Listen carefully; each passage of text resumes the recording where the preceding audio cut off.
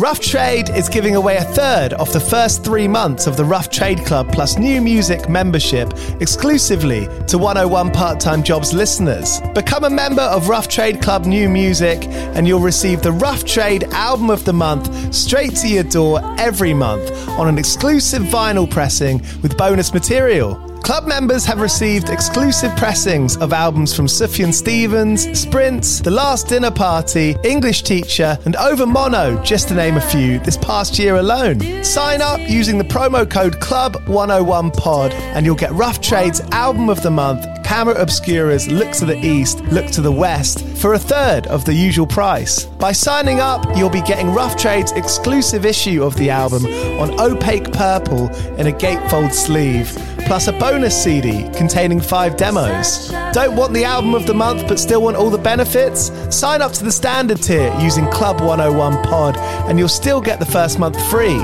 You'll also get free shipping on all orders, 10% off at the bar and on secondhand vinyl in store, and exclusive access to sold out Rough Trade events. So don't hang around. Head to roughtrade.com/club and sign up with the code CLUB101POD.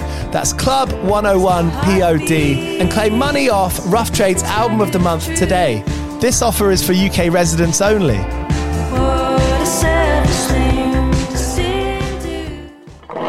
Do you play in bands? I did for the longest time. And I wish that I knew that DistroKid was a thing. I don't even think it existed back then. DistroKid makes music distribution fun and easy with unlimited uploads, and artists keep 100% of your royalties and earnings. 1 million plus artists rely on DistroKid to get their music on Spotify, Apple, YouTube, TikTok, Tidal, Instagram, and all the major streaming services. When you get DistroKid, you can see a DistroKid bank and withdraw your earnings. You get notified when you've earned royalties and you can withdraw via the app. And you can even check your streaming stats on Spotify and Apple. Get 30% off your first year on DistroKid by going to distrokid.com/VIP/101pod.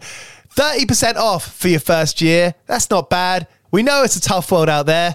Why don't you make it easier for yourself? And to get 30% off that free year as an artist, where you get 100% of your royalties and earnings, go to distrokid.com/VIP/101pod.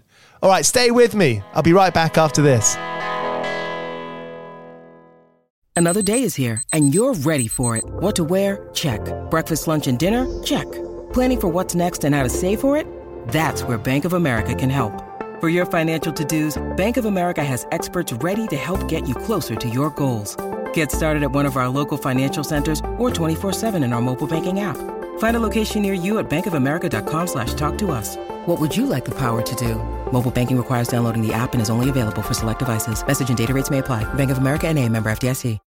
When you need mealtime inspiration, it's worth shopping Kroger, where you'll find over 30,000 mouth-watering choices that excite your inner foodie. And no matter what tasty choice you make, you'll enjoy our everyday low prices, plus extra ways to save, like digital coupons worth over $600 each week. You can also save up to $1 off per gallon at the pump with fuel points. More savings and more inspiring flavors make shopping Kroger worth it every time. Kroger, fresh for everyone. Fuel restrictions apply. Hello and welcome to episode 7 of 101 Part-Time Jobs, the podcast where I speak exclusively to musicians, comedians and artists about the jobs they did before they went full-time.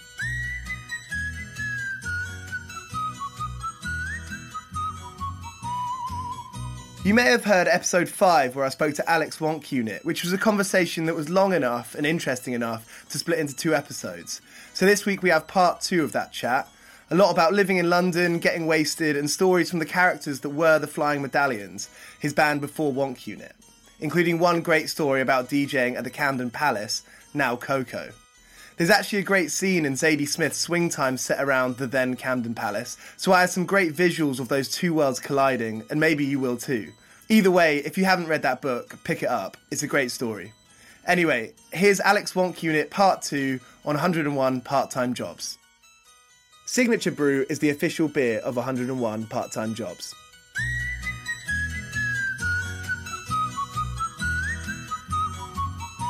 We used to rob the record industry, like, How would he do that? Oh, it was amazing. So me and Christian, we formed the Fly Medallions from the Postrum, and my job, I took in, I dealt with product coming in, all the new records that came in to the label, and I allocated them to the various departments, and also to the reps around the country who would take it to Woolworths and try and get the records into shops. So I knew what could be sort of disappeared. So it was quite amazing. I remember they paid me £5,000 a year, a fucking year. The pay was shit, yeah. So what we did, there was 12 reps, and in front of everyone's noses, we created a 13th rep. Yeah, I remember his name. I can probably say his name. Yeah, we've created this fictitious rep called Joe Richards, London Colney, which was the Security Corps office, London Colney. Joe Richards. And in fact, this fictitious rep wasn't a rep at all. He was our dodgy drug dealer, stroke dodgy wheeler dealer geezer that we'd send product to every fucking day. And how many records are we talking? Like 10 records a day? Oh, thousands. We once got into real bad trouble. I once sold 10,000 promo, 5,000 promos and 5,000 promos, yeah, to this geezer. Now this one time we were supposed to have scrapped these records, yeah. And what would happen if there was a fuck up on any like the white labels or any stuff like that? Records got scrapped. Yeah, a crusher would come in, like a dustbin lorry. They'd come in, and we would scrap the records, yeah. But they got the labels wrong. So these 10,000 records had to be scrapped, and we was like, no, fuck that, we're selling these. So what we did, we scrapped like 30 boxes of rubbish in front of everyone, and we sent off these records, yeah, on the understanding they wouldn't leave Europe. Yeah, that was the deal. We'd send them over to the mainland, yeah, but under no circumstances could they leave Europe. Okay. Because obviously we don't need 10,000 dodgy English promos getting to America. Yeah. So we sent them over. I mean, we was earning my £5,000 a year wage. Yeah, we was earning £2,000 a week. Yeah, I like from dodgy records. Like I lived in hotels in London.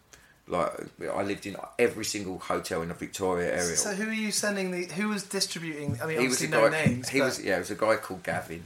And he'd previously worked in the record industry. So he knew how to distribute. Yeah, he knew distribution. Because I remember going to a little record shop where I grew up and get it was normal to buy a promo copy. Yeah. All it was a little sticker on the back. Yeah. That said little transparent sticker at that. Yeah. So we were selling on a big scale. Yeah, about 2,000 quid a week. Both me and Christian were earning, and we was also selling to all the record and tape exchanges. We had an army of younger people that would come into the Postrum, and every night we'd also give them 50 CDs CDs, albums, and they would go and they would sell those and they'd get £3. Yeah. £3 a fucking CD to a shop, yeah. So every night, so we was, as I say, I lived in hotels. We'd go out, we'd get fucked up. I'd never had a penny. I'd buy brand new Burlington socks every day. I'd never wash them. Brand new Burlington socks, and that's funny. We did actually end up getting fired. But that was because of conflict of interest with the Flying Medallions, more so than the theft. I don't know how you can do this. Well, if they were going to get scrapped. No, but this is what happened. So the head of the dance department actually got fired because what happened was about 3 months after we'd sold these records, they were long gone. Yeah, a geezer from the dance department came down to me and he's like, "Al, did you scrap those records?" I'm like, yeah. And he's like, I've just had on the phone. And I'm like, right. And he was like, yeah, and she's screaming that the wrong mix, or I can't remember what it was, the label or the mix on this promo, but basically they were all in America. And they were all across every rhythm and blues, R&B store across America, our records. Yeah, and it was like, why are they there? And I'm like, I don't know. We scrapped them because we scrapped these fucking boxes in front of everyone. Yeah. So then it was like, oh, well, they must have been stolen from the rubbish dump. You know what I mean? But then the stupid bastard head of the fucking dance department, idiot, turned out it's a dance department, yeah? He'd been ordering Nirvana and Guns N' Roses and big selling albums on CD to his dance department account, yeah, and flogging them in the shops himself. So he got caught. He got caught selling these fucking CDs, yeah, and got sacked for it. It was crazy. It got a bit mental though. I mean, we lived like kings, and we were sort of kings of Soho back then. You were on that label? Nah, we worked in the post room, and they didn't want to know us. We were just the shit kids in the post room, you know, and the A&R guys were just shit crap. And it was quite funny because we became like the band of 1994, like one of the most hyped bands, and there was a big bidding war for us. Nice. And all the majors wanted us, and they're all fucking, you know, I remember Island Records phoning me up and saying, phoning up a press office, just saying, "Oh, can you ask Alex how much, you know?" Alex in the mail. Yeah, how much he's after. I remember saying to her name was Emma. She became Robbie Williams' PR woman. And I remember saying to Emma, if Ireland come in with anything less than £150,000, tell them not to bother. and I remember, and Geffen, I remember the main executives in the Geffen LA office, they just signed Elastica. And the guy that signed Elastica, I remember him throwing the Elastica album across the room after he'd heard the Flying Medallions album, going, "I've just signed this shit," you know, which is actually, I mean, the Elastica album was fantastic, you know what I mean? And now I can appreciate it. But I think this geezer, the Geffen guy, he was slightly more punk, and when he heard the Medallions, he offered us $350,000 to sign to Geffen. But our manager at the time, he kind of played the game a little bit wrong, so there was a bidding war, and he didn't accept any offers, and he held off too long. And then East West, it was Nathan, wasn't it Nathan McGough? He was the Happy Mondays manager. He was the first, he really loved us, wanted to sign us, but then he lost interest. And because a mainstream record label, A&R men, are sheep, they know fucking nothing about music, they're sheep. Maybe not now, in fact, because the mainstream now is nothing like that, like it was, but in the day, just a pack of sheep that all hung out together. They'd find the band they liked, and then they'd all get their fucking, you know, the power of the majors behind them and try and get that band, you know? And so Nathan pulled out, and then suddenly, you know, why is Nathan McGough pulled out of Flying Medallions? And then suddenly we're doing dum domino effect, and we got nothing. Fuck. Taken out for some nice dinners? Beer and pizza, which was what we originally formed a band for, because I was the one that had to go out and buy beer and pizza for all the bands. And I was like, I want beer and pizza. I met Nirvana, and this is one of my biggest regrets, because the post room was next to the boardroom, and basically most of the bands were shit, and they never broke anything. So when Nirvana came in, you know, the band, you know, I'd never bothered listening to Nevermind, because I just presumed it was another shit signing. And so the band were doing the playback to the Smells Like Teen Spirit video next to the post room, the one where they're in the basketball court. And, you know, the band were in there and everyone's excited and all the bigwigs there. And the next thing you know, the Nirvana boys had come into the post room. And they're like, all right, guys, you know, I guess this is where the people that actually give a shit about music, you know, actually are. And I was this horrible little punk rock kid, must have been 18, 19. And I looked up, and I looked at these. There was four of them then. I think Nirvana were a 4-piece. Pat Smear. Right, and I looked up, and I cut my eyes at Nirvana. It was hilarious. So I've gone like that. I've gone. So I cut my eyes at Nirvana and went back to doing the mail out, you know, stuffing records in mail outs. And so then they shuffled off. Brilliant. And I remember really regretting it. Really regretting it, because there was this guy, Sean, who was this posh kid that worked in the post room. He didn't give a fuck about music. It was just, you know, it was just another connection, another family connection. He was a rugby boy. And he went out and he sort of hung with Nirvana next door, and he got them to sign copies of Nevermind, which he came in afterwards, and Kurt had signed it Kurdt. And I remember saying to Sean, like, how do you fucking spell Kurt like that? And Sean's like, you know, to Sean, love Kurt, and all that sort of shit. And I sort of regret, and then I actually bothered listening to Nevermind, and it became one of my most played ever albums, and it was a real regret. But we hung out with loads of people. I remember one time, which was a really funny story. Right, the Velvet Underground's photographer, Nat Finkelstein, he was like the one who shot Warhol and shot all that. He was like, for some weird reason, he was a massive fan of the Fly Medallions. And he sent his girlfriend, Nancy, he lived in Amsterdam, and he sent Nancy over to England in a minibus to come and pick up the Fly Medallions so we could go to Amsterdam to play some clubs in Amsterdam. Nice. And so this poor woman Nancy came along, and we had an enemy journalist, and there was two of Nancy's friends from Amsterdam that came with us, and so we got in the van, and we never thought we were out of order. We were just wild, but we didn't think we were doing anything wrong. I always remember, so Nancy picked us up, and we left central London. We was driving down to Dover to get the ferry, or wherever it was to get the ferry to Amsterdam, or wherever the fuck we're going. Yeah. And then we noticed that Nancy, the driver, as she's driving along, we noticed she was crying, whilst driving. And we're like, what's up with you, Nancy? What's wrong with you, And turns out she was so terrified of us psychos in the van, like of what she was having to pick up. And we didn't know what we were doing. But the funny thing is, when we got to Dover, her two friends, these two blokes in the van with her, we stopped the van, and they pulled the van doors open, and they ran off into the night. Yeah, they were so scared. This enemy journalist? Yeah, no. This was the two friends of Nancy, Nat Finkelstein's girlfriend. Yeah. So they just ran off into the night, because they were like, who the fuck are these psychos that we're having to drive back to Amsterdam? So there's poor Nancy just weeping at the wheel, crying in terror. We weren't horrible to Nancy. This is what I don't understand why, but I think we were kind of quite. We were insane. The Medallions were known for being just wild. Yeah. Yeah, we weren't violent. We weren't horrible. We was, we was really right on. Yeah. Do you know what I mean? But we were fucking bonkers. Yeah. So anyway, we finally got to Amsterdam, and she delivered us to Nat Finkelstein. We did the gigs. It was at the Milk Bar in the Paradiso, and it was wild. We ended up doing a fashion show. like a fashion catwalk fashion show, icon, and all that. But the funny story here was, I remember so this enemy journalist Jack. I can't remember what happened to him. Well, I know exactly what happened to him. So he was covering us that weekend, and we was due to drive back on the Monday or whenever it was.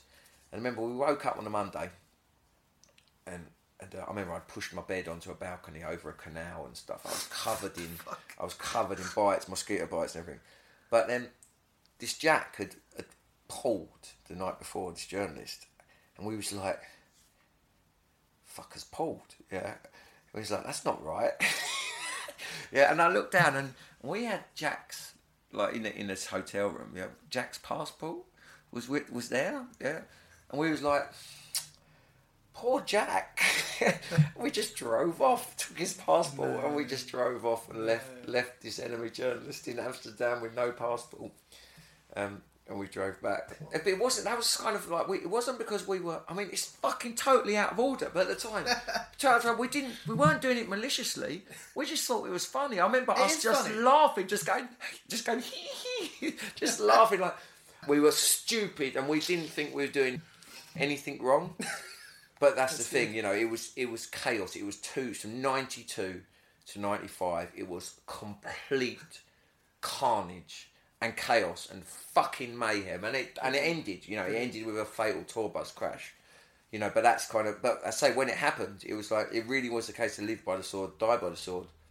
And it did, man. But it was a crazy fucking time. And up until that point, I don't think anyone got hurt. Every fight, I mean, we were guest DJs once doing the big Camden punk night in the 90s, and because we were cunts, we just decided we had the original theme tune to Batman, Duna, and this was a 1,000 capacity club night, full students and the indie kids Tuesday nights. So our slot an hour. So we put on the Batman theme tune, Duna, and we were like the band, we were like the guest bands, DJs, cool band. So people dancing to this first song because of Fly Medallions, the DJ. So the song finished, and me and Stewie, it was always like me and Stewie were the agent provocateurs of evil impishness, yeah. So we put it on again. And we're just like laughing at each other. That song finished, and then we put it on again. And suddenly the crowd has stopped dancing. Yeah, and so this fucking whole club, 1,000 people, just like not dancing and not doing, just looking weird. Why are these fucking idiots playing the same song over and over again? Because we were cunts, yeah. So then the in-house DJ come up to me in the booth and he's like, listen mate, I think you've had enough. This is after we've been DJing for like 10 minutes of constantly repeating the same song. But we weren't cunts, yeah? Yeah. So I said, cool. So he come in, he was a little bit arsey, he was like the in-house club DJ. But he comes in and I'm still in the DJ booth with him. And he puts on a record, you know, and I'm sort of, you know, I've got my records in a bag there and I'm just laughing. But my girlfriend at the time, she'd seen him being a bit of an arsehole to me. You know, I didn't mind. You know what I mean? I was an arsehole. I didn't mind people being an arsehole to me. But she came up and she did the naughty thing of, she put her hand over, he was playing a hip-hop record, and she put her hand over the desk and went, whack, whack, whack, whack, whack, on the desk, yeah? But he didn't know she was my girlfriend. And so this geezer's gone, bam, and he slammed her, like, pushed her out, slammed her across the floor, yeah? Like, across the desk. And obviously, you don't, you know, he just pushed my girlfriend over and he didn't know it was my girlfriend. So next thing you know, this poor DJ, I'm knocking the shit out of him against the wall in the DJ booth, yeah? You know, head against the wall, punching his face in. And I look over, and this is when the crazy shit happens. So I look over, and there's a big bouncer running across the dance floor at me. But because we was the Medallions, we were just a fucking gang, yeah? And he's coming right at me. Next thing you know, Stewie. Yeah. Stewie's just like, wow! He's just leapt on this bouncer, yeah? And I'm just like, oh my God, yeah? And suddenly the bouncers are running in, yeah? From all the fucking all angles. And suddenly it's like, wow! Like this, yeah? So I leapt out of the fucking DJ booth, yeah? And suddenly it's just, I'm not joking, the club has exploded. Because also there's a lot of our mates there. Yeah. Suddenly the Medallion gang and everyone has just started fucking rucking, yeah? And there is a gigantic fight, like, in this dance floor. And again, I remember it now, like, it's slow motion, just no one getting hurt. I just remember going, bam, bam, bam, turning around, bam, bam, and everyone, it was just like everyone standing in the middle of the dance floor, bam, bam. And, but Stewie, this bouncer who Stewie done, turns out he was the Olympic fencing, you know, the sword fighting, the English Olympic fencing team, Hope. And this was just before the Olympics, or the Olympic trials. And Stewie broke this geezer's ankle. I don't know how. Stu was like, you know, just a rah, you know. And so Stu put him out of the Olympics. Yeah. So next thing you know, we've got a warrant out for Stu's arrest. And Stu had to go in and get arrested. The Medallions were supposed to play the Raw Club the week after. Yeah, we DJ'd, yeah. And so Stu got arrested and it was pending, you know, trial. Yeah, I think ABH or whatever it was, or assault, I don't know. I think it's probably ABH. But we had to play the Raw Club the week after. Yeah. And basically we'd had a huge fight with the bouncers. Geezer was out of the Olympics and they wanted to kill us. So we was like, okay, so we put the word out to our mates and we had like 100 good mates come down to the gig ready to ruck, and there was a standoff, and it was like, you know, with these, you know, there was like 15 bouncers there, and it was like, you know, don't fuck with us, you know, we will tear this fucking place apart and you apart, do not fuck with us, you know. And we did that gig, and it was weird. That was the first gig where we had a full page in NME, and the NME writer Simon Williams, he was just like, you know, it was fucking electrifying. And it was because we were waiting to fight. Yeah. You know, a load of bouncers and stuff. And that was kind of the start of, you know, the Medallions. And then it became like a thing. And we didn't think we was doing anything wrong. And in hindsight, we were just so stupid. I've been working all day for me mate on the side, running around like a blue-ass fly. I've been working all day for me mate. Every bleeding minute I've been on the go. Up and down the ladder like a fiddler's elbow. I've been working all day for me mate.